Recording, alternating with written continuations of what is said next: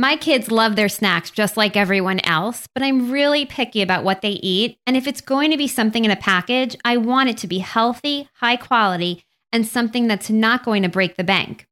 I recently discovered Thrive Market, and they check all the boxes. My kids are loving the seaweed snacks, cinnamon applesauce, and the skinny dip dark chocolate almonds. What I love most about Thrive Market is that everything is organic and non-GMO, and it's more affordable than what you'll find in the stores. If you join today, you can get 25% off your first order and a free gift. All you have to do is go to thrivemarket.com/foodissues. And for every paid membership, they give a free membership to a low-income family. So sign up today at thrivemarket.com/foodissues. I'm always trying to get more fruits and vegetables and real foods in my kids' diets, but between school, work, sports, and everything else we have going on, I don't have a lot of time.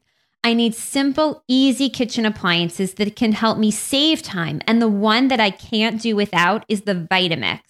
When I received it as a Christmas present a few years ago, I admit I was skeptical because I already had a blender, but the first time I used it, I was hooked.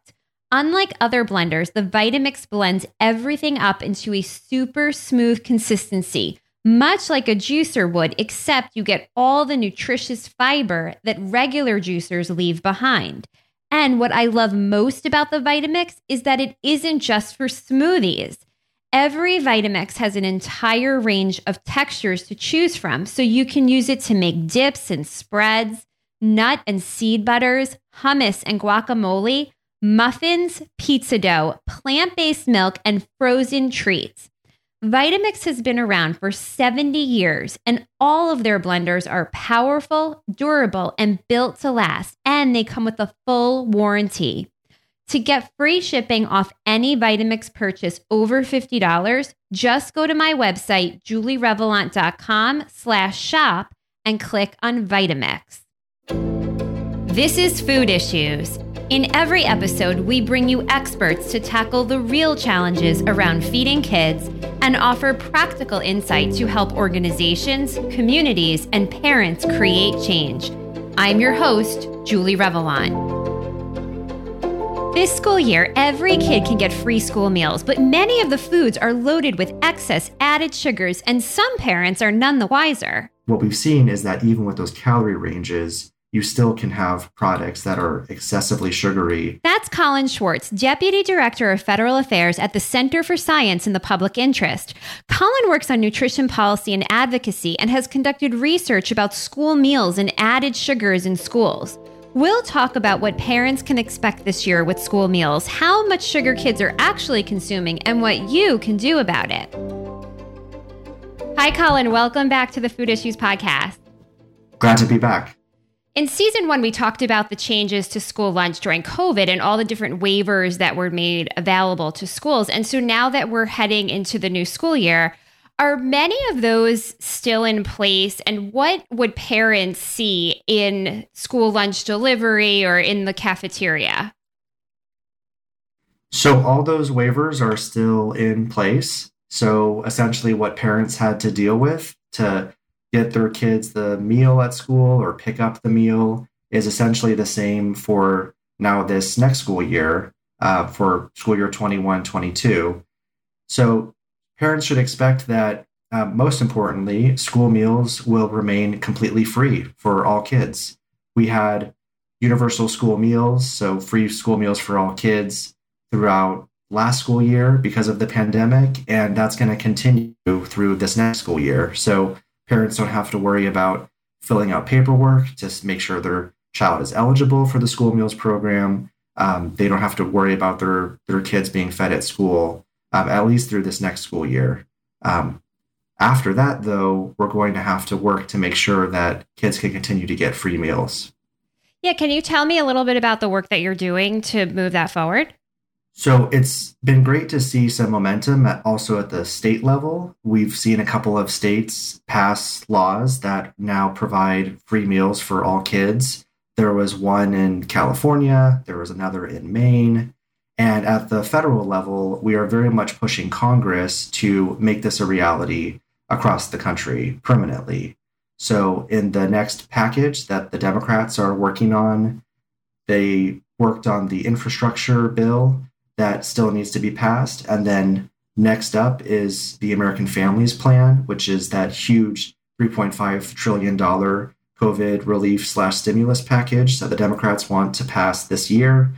And part of that package, we're hoping, would include universal school meals or healthy school meals for all. Okay.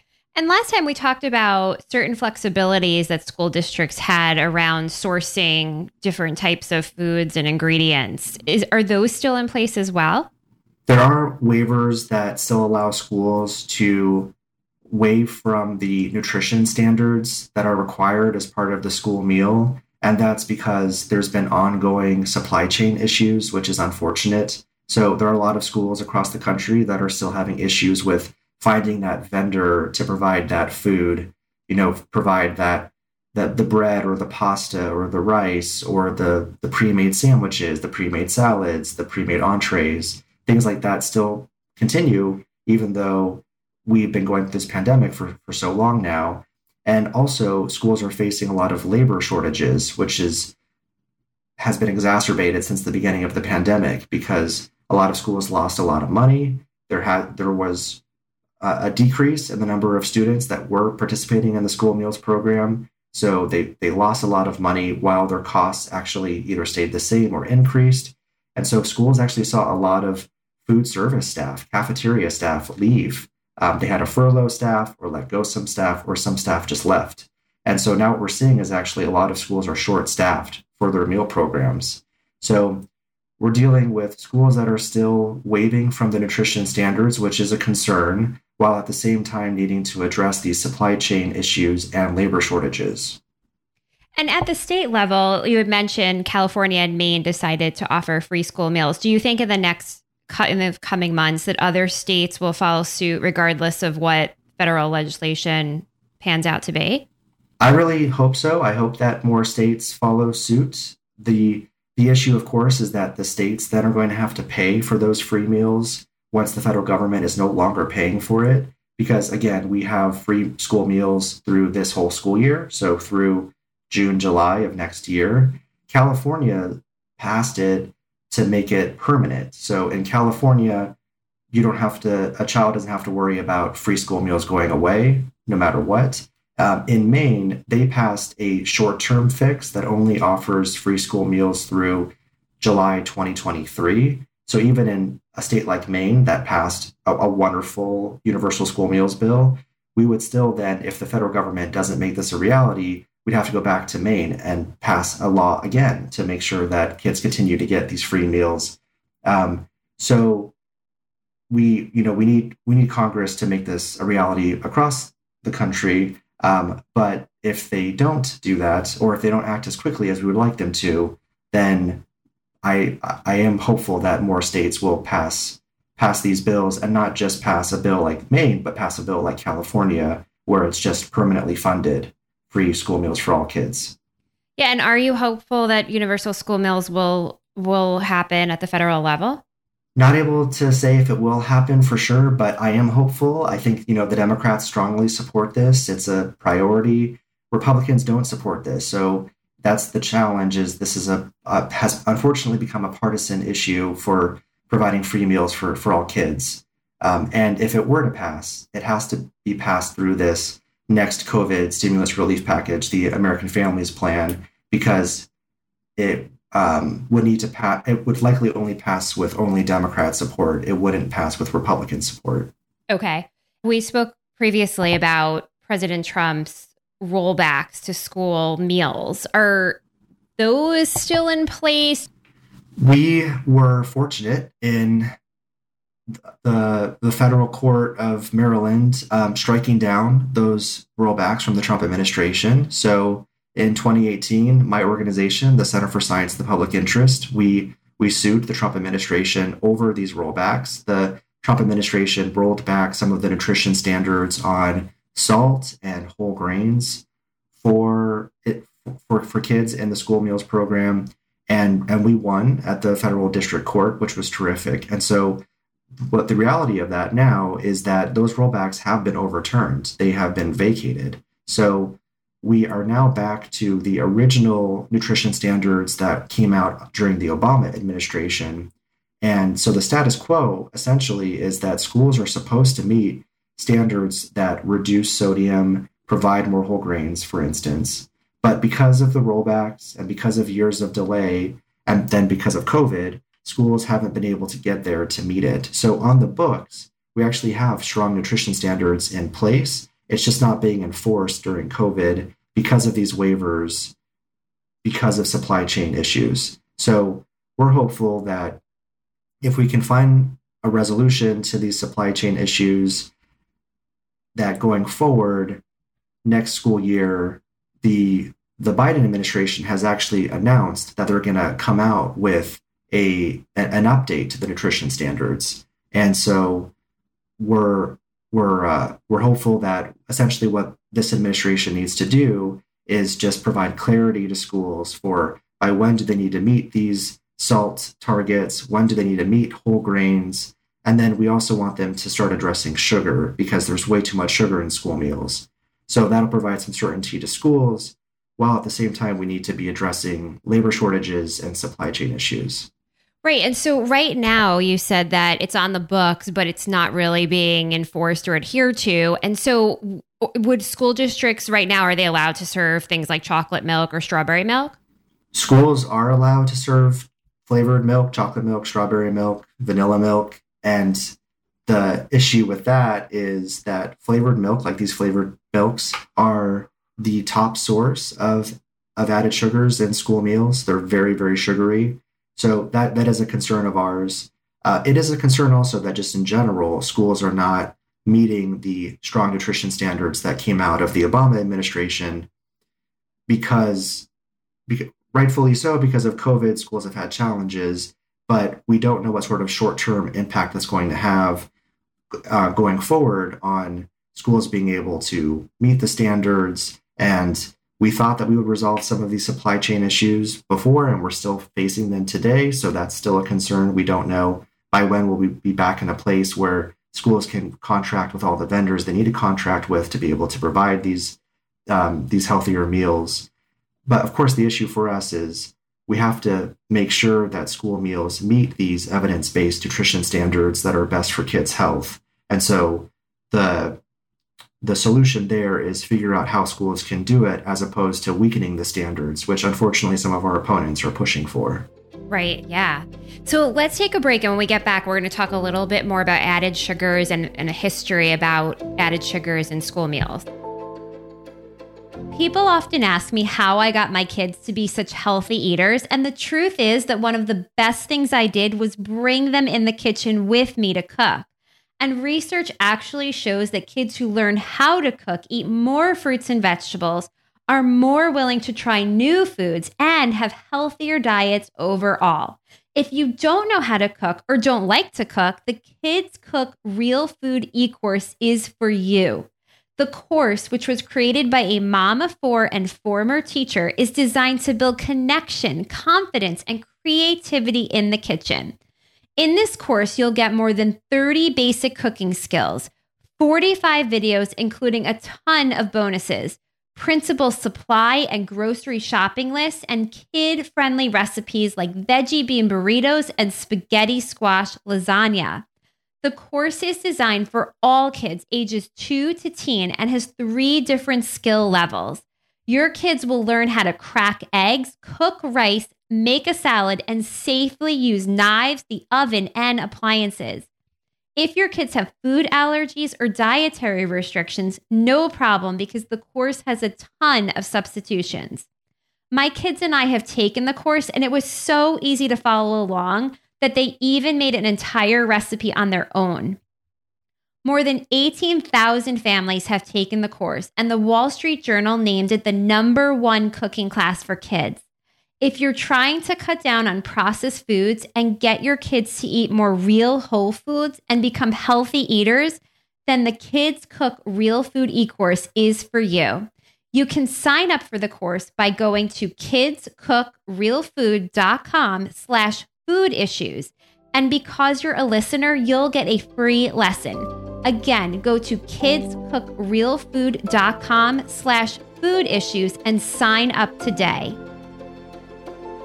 So a lot of the discussion around school meals is often about sodium, saturated fat, whole grains. Why don't we talk about added sugars? Why hasn't this kind of been on the agenda for many years?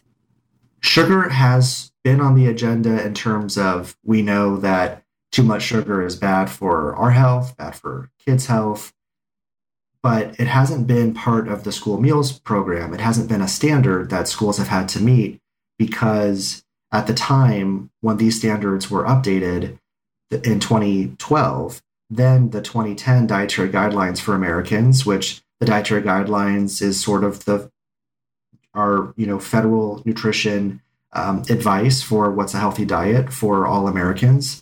And in 2010, there wasn't an added sugar recommendation for limiting added sugars. However, in 2015 and 2020, because the Dietary Guidelines comes out every 5 years, there has been a recommendation that no more than 10% of your calories come from added sugars. And so because of that, now there actually is a Dietary Guidelines recommendation, so there should be a school meal standard that corresponds with that. And, just to be super clear, we're talking added sugar, not sugar. There's a nuance there. The sugar in whole fruit, for instance, is not added sugar. That's perfectly fine. But we're talking about sugar that, say, is added to milk or yogurt to sweeten or flavor it. The sugar and obviously things like cookies or granola bars and pastries and so on, those are all added sugars. And I was part of a study that looked into this, and we found that, not surprisingly, 9 out of 10 schools across the country exceed the Dietary Guidelines recommendation for added sugars for breakfast and lunch for kids. So it's a huge issue that we need to address. And we think that it's now time that the Biden administration address it as they go forward in updating the standards. Why do they do this? Is it because those foods are cheaper? The food industry often adds sugar to make sure things taste are tasty to kids, especially. They want to make sure these school meals are appetizing to students. And the school meal standards do have calorie ranges. So in a sense, the calorie ranges indirectly address too much added sugar because you can only have so many calories in a school meal. But what we've seen is that even with those calorie ranges, you still can have products that are excessively sugary that could actually contain a kid's entire day's worth of added sugars. So the food industry often adds sugar to their products to make sure they're tasty. That's not going away. So what we need to do is figure out how can they reformulate, how can they lower the amount of added sugar in those foods, or how can they replace the added sugar products with products that don't have added sugars like whole fruit, in order to really reduce the risk of a lot of diet-related diseases that are linked to added sugars, from increased weight gain, poor diet quality, cavities, and increased risk of cardiovascular disease. Yeah, what's interesting about the fruit is that I've seen it with my kids when I was able to go in and have lunch with them pre-COVID, is that they would serve fruit, but it was in a sugary syrup, right? So it's just like so insidious. It's everywhere. And I would say in every meal, anything they serve. What would you say are the most common foods that schools serve that are really too high in added sugars? What our study found is that the top source of added sugars in school meals for both breakfast and lunch is flavored milk. So chocolate milk, vanilla milk, strawberry milk. The other top sources for breakfast were sweetened cereals. So, you have your breakfast cereal, muffins, and other pastries, and then condiments and toppings. So to your point, syrup with a little bit of fruit in it. And that was also a top source for lunch too. So, you'd be surprised that it's not just the pancake syrup at breakfast that's a top source, or the icing on, say, Cinnabons, but it can also be the barbecue sauce at lunch. That some of these condiments and toppings have a lot of added sugar. They also have a lot of sodium too. And then there are other things like dried fruit that's served in schools. like cranberry snacks are loaded with added sugars, and some of these products again could exceed a kid's entire day's worth of added sugars. Yeah, and I think the flavored milk is I don't know if you would agree with this, but it's controversial because I've seen pediatricians come out and say that chocolate milk is not a bad thing for kids if it gets them to drink the milk. We've seen that as well. There's a debate about whether also low fat milk or higher fat milks are healthier for you than fat free milks. And what the dietary guidelines says, which is again our expert nutrition advice that looks at all of the research and brings together all of the nutrition scientists to come up with the latest nutrition recommendations based on the science, is that we have to limit the amount of saturated fat in our milks, and so to drink really fat free and low fat and not whole milk, for instance, and to limit added sugars, which means limiting flavored milks, and especially in the school setting, given that it's the top source of added sugars. Yeah. And one thing that I discovered recently, just doing research about this, is that there's copycat foods in the cafeteria. And I'd love for you to talk about what those are, because it's really, it's just really surprising from a parent's perspective that this is happening. So copycat foods are essentially the foods that are served in the grocery store that the parents buy for their kids look the same as the foods that are served in school, so that that same brand students are familiar with, and that these companies are able to market the same product to the students, whether they're shopping in the grocery store with their parents or guardians, or whether they're at school. And of course, the difference being is that same product, so say like the goldfish that you'd buy on the shelf at the grocery store, if it's sold in school as part of the school meals program, has to meet nutrition standards. And so that goldfish has to say, have less salt in it and be more whole grain, where the same goldfish you'd buy at the store wouldn't. And it's a marketing gimmick that companies essentially use to try to create brand loyalty among students and make sure that the students are consuming the same products that they're also buying at the grocery store. And of course, what we would love to see is instead the flip, where if you can make these products healthier for students, these mostly low-income students who are relying on the school meals program, then why not do that for your regular brands that you're serving in the grocery store? So why not then have that goldfish have less salt and more whole grains and be just slightly healthier, even though it's still processed, which I know a lot of people also have concerns about. Right. And then the kids are going to get the higher sugar version in the store, and then they're just over consuming sugar throughout the day in so many different places. That's right. And because there's no added sugar standard in school meals, that those products could be just as sugary. We'll have to see if we hopefully have an added sugar standard in school meals going forward, if those muffins or pastries or sweetened cereals are slightly lower in added sugars in the school setting, but have the same amount of added sugars in the retail setting. And again, whether these companies would do better by just reformulating their products uniformly so that the products are just slightly healthier no matter where you buy them. Yeah. Do you think that ever down the line there could be restrictions about these companies coming in as food service, providing the food in schools, whereas schools or maybe schools would come out and say, we're not going to purchase food from these companies and we're only going to have, a list of companies that we're going to purchase from? It's a bit tough for a lot of schools across the country because a lot of schools don't have kitchens. And so they do rely on these companies to make the food for them.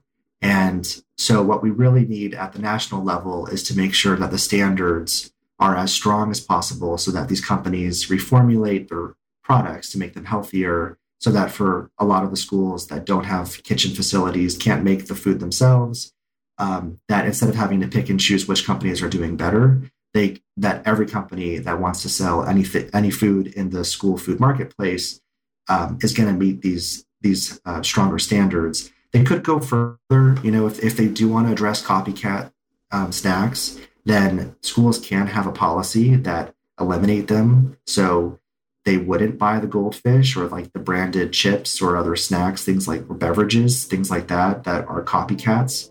So schools can do that.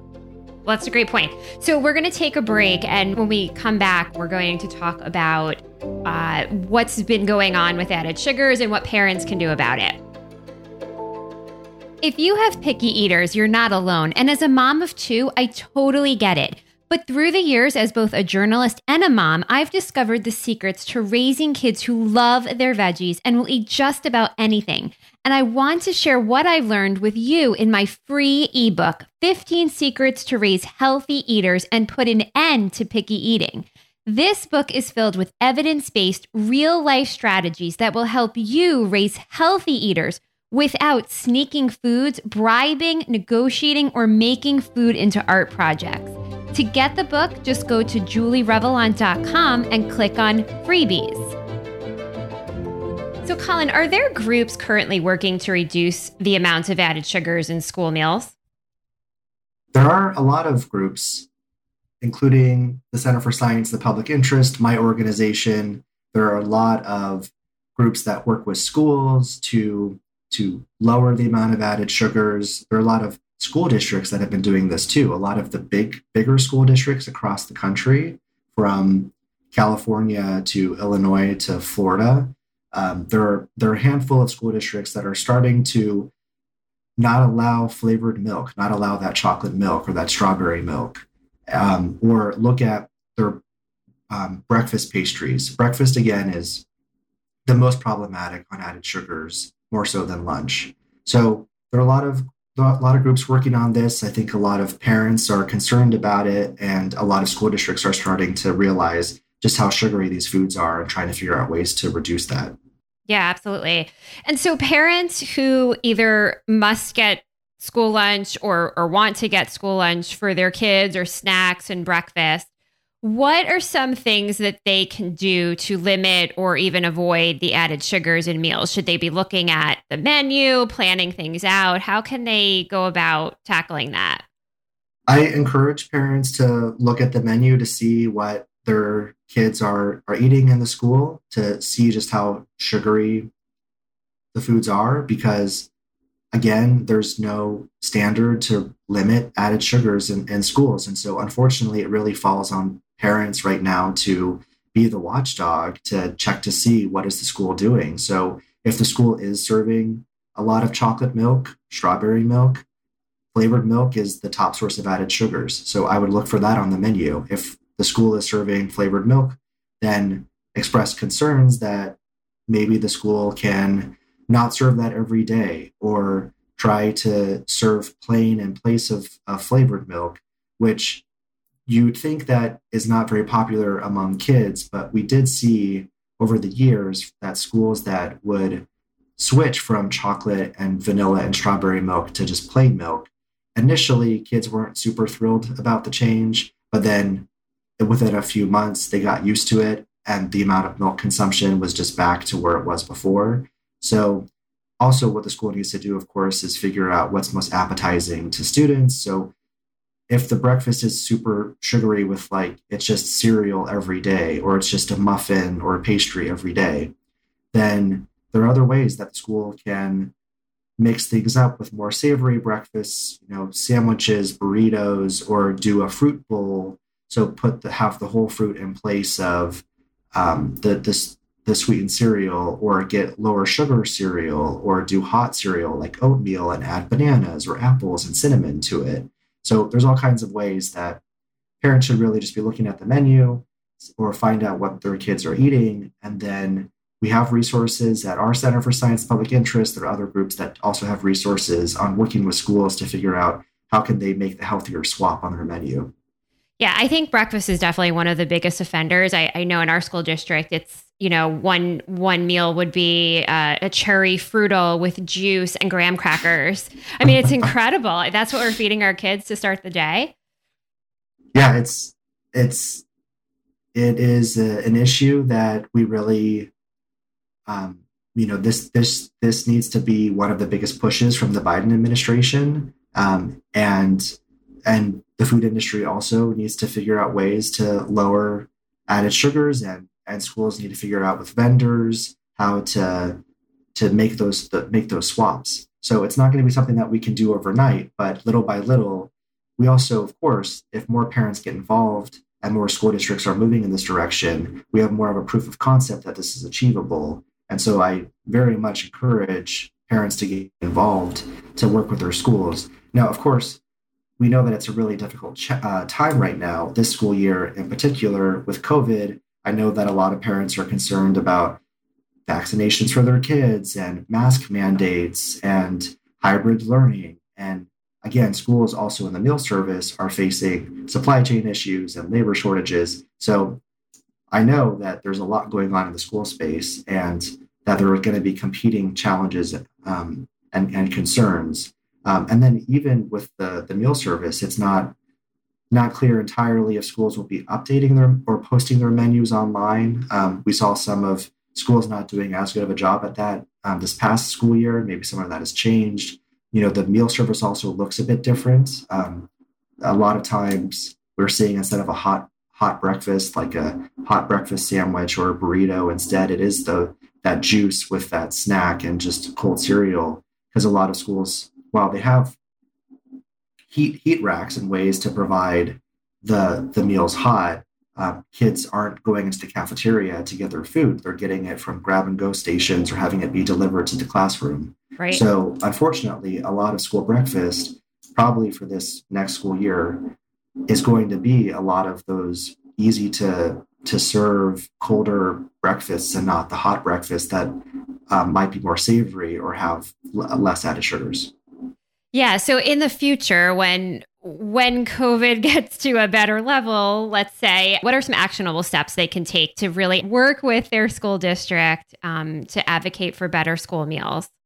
School districts should be having meetings with their community on things like school meals. So whether it's announced in a newsletter or an email that goes home to the parents, to the student, there should be ways that through public forums, parents can get involved and just show up, whether it's virtual or in person, to ask questions, voice concerns about the meals, find out more.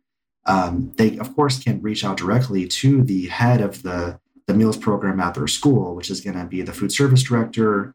Their contact information is going to be on the school's website. They could meet with the principal, superintendent, other school officials, but there are going to be ways throughout the school year that they could just get involved. It could just be an email they send the food service director.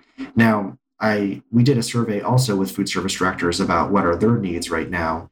And one thing that they put as a top need from the community is to really work in partnership with parents, that they're working as hard as they possibly can to feed thousands of students safely, and they're trying to do their best to also meet the nutrition standards. And so if parents can really partner with food service, so be the voice to make sure that kids are getting the healthiest meals possible, but have it come from a place of more of a partnership, I'm hopeful that, then parents can work more with food service directors to do better throughout this next school year. Yeah. And another thing is that the school districts have to have a wellness policy in place, right? And you can talk to the wellness committee about that and try to advocate that way. That's right. So all schools that participate in the school meals program, they have to have what's called a local wellness policy. And that's a policy that details all of the different ways that they're making sure that the environment, the food environment for kids, and also the physical environment is healthier, safer, more nutritious. It can also restrict marketing too. So to an earlier point, ways to try to reduce marketing from food companies. Local wellness policy can address that. So on the local wellness policy, there's a committee, the local wellness policy committee. Parents can sit on that. They have public meetings. And so parents should get involved with that. They should get on their listserv or distribution list. They should try to go to a meeting and hear from the school what's going on. And then for the school foods, be able to voice these concerns that they may have, especially around too much sugar. Also, if there's too much salt and too few whole grains. I would say those are sort of the three key areas that school meals have struggled the most. Would be, again, it's too sugary, too salty, and not enough whole grains. Okay, great. Well, thank you so much, Colin, for your time today. This was very informative and helpful for parents. Tell me, where can listeners go to learn more about you and your work and CSPI? They can go to our website. So just go to cspinet.org and find out more information there. They can sign up to join our action network, where we'll send them resources. And if they want to get involved with a school district, we're happy to work with them on ways that they could improve what their school is serving their kids. Great. Well, thank you so much today, Colin. Thanks, Julie. Healthier school meals is something I have advocated for with other moms in our school district, so I was really grateful for this interview with Colin Schwartz, and I hope you walked away with a lot of great information about what your kids are eating at school and what you can do about it. I'd love to hear what you liked about this episode or any of the episodes. Just head to my website, julierevelant.com, click on podcast, find the episode, and click the button to record a voicemail for me. Also, be sure to go into Apple Podcasts and leave a review and a rating so we can reach more people. I'm Julie Revelant, and thank you for listening to Food Issues. You can connect with me on julierevelant.com and on Instagram, Facebook, and Twitter.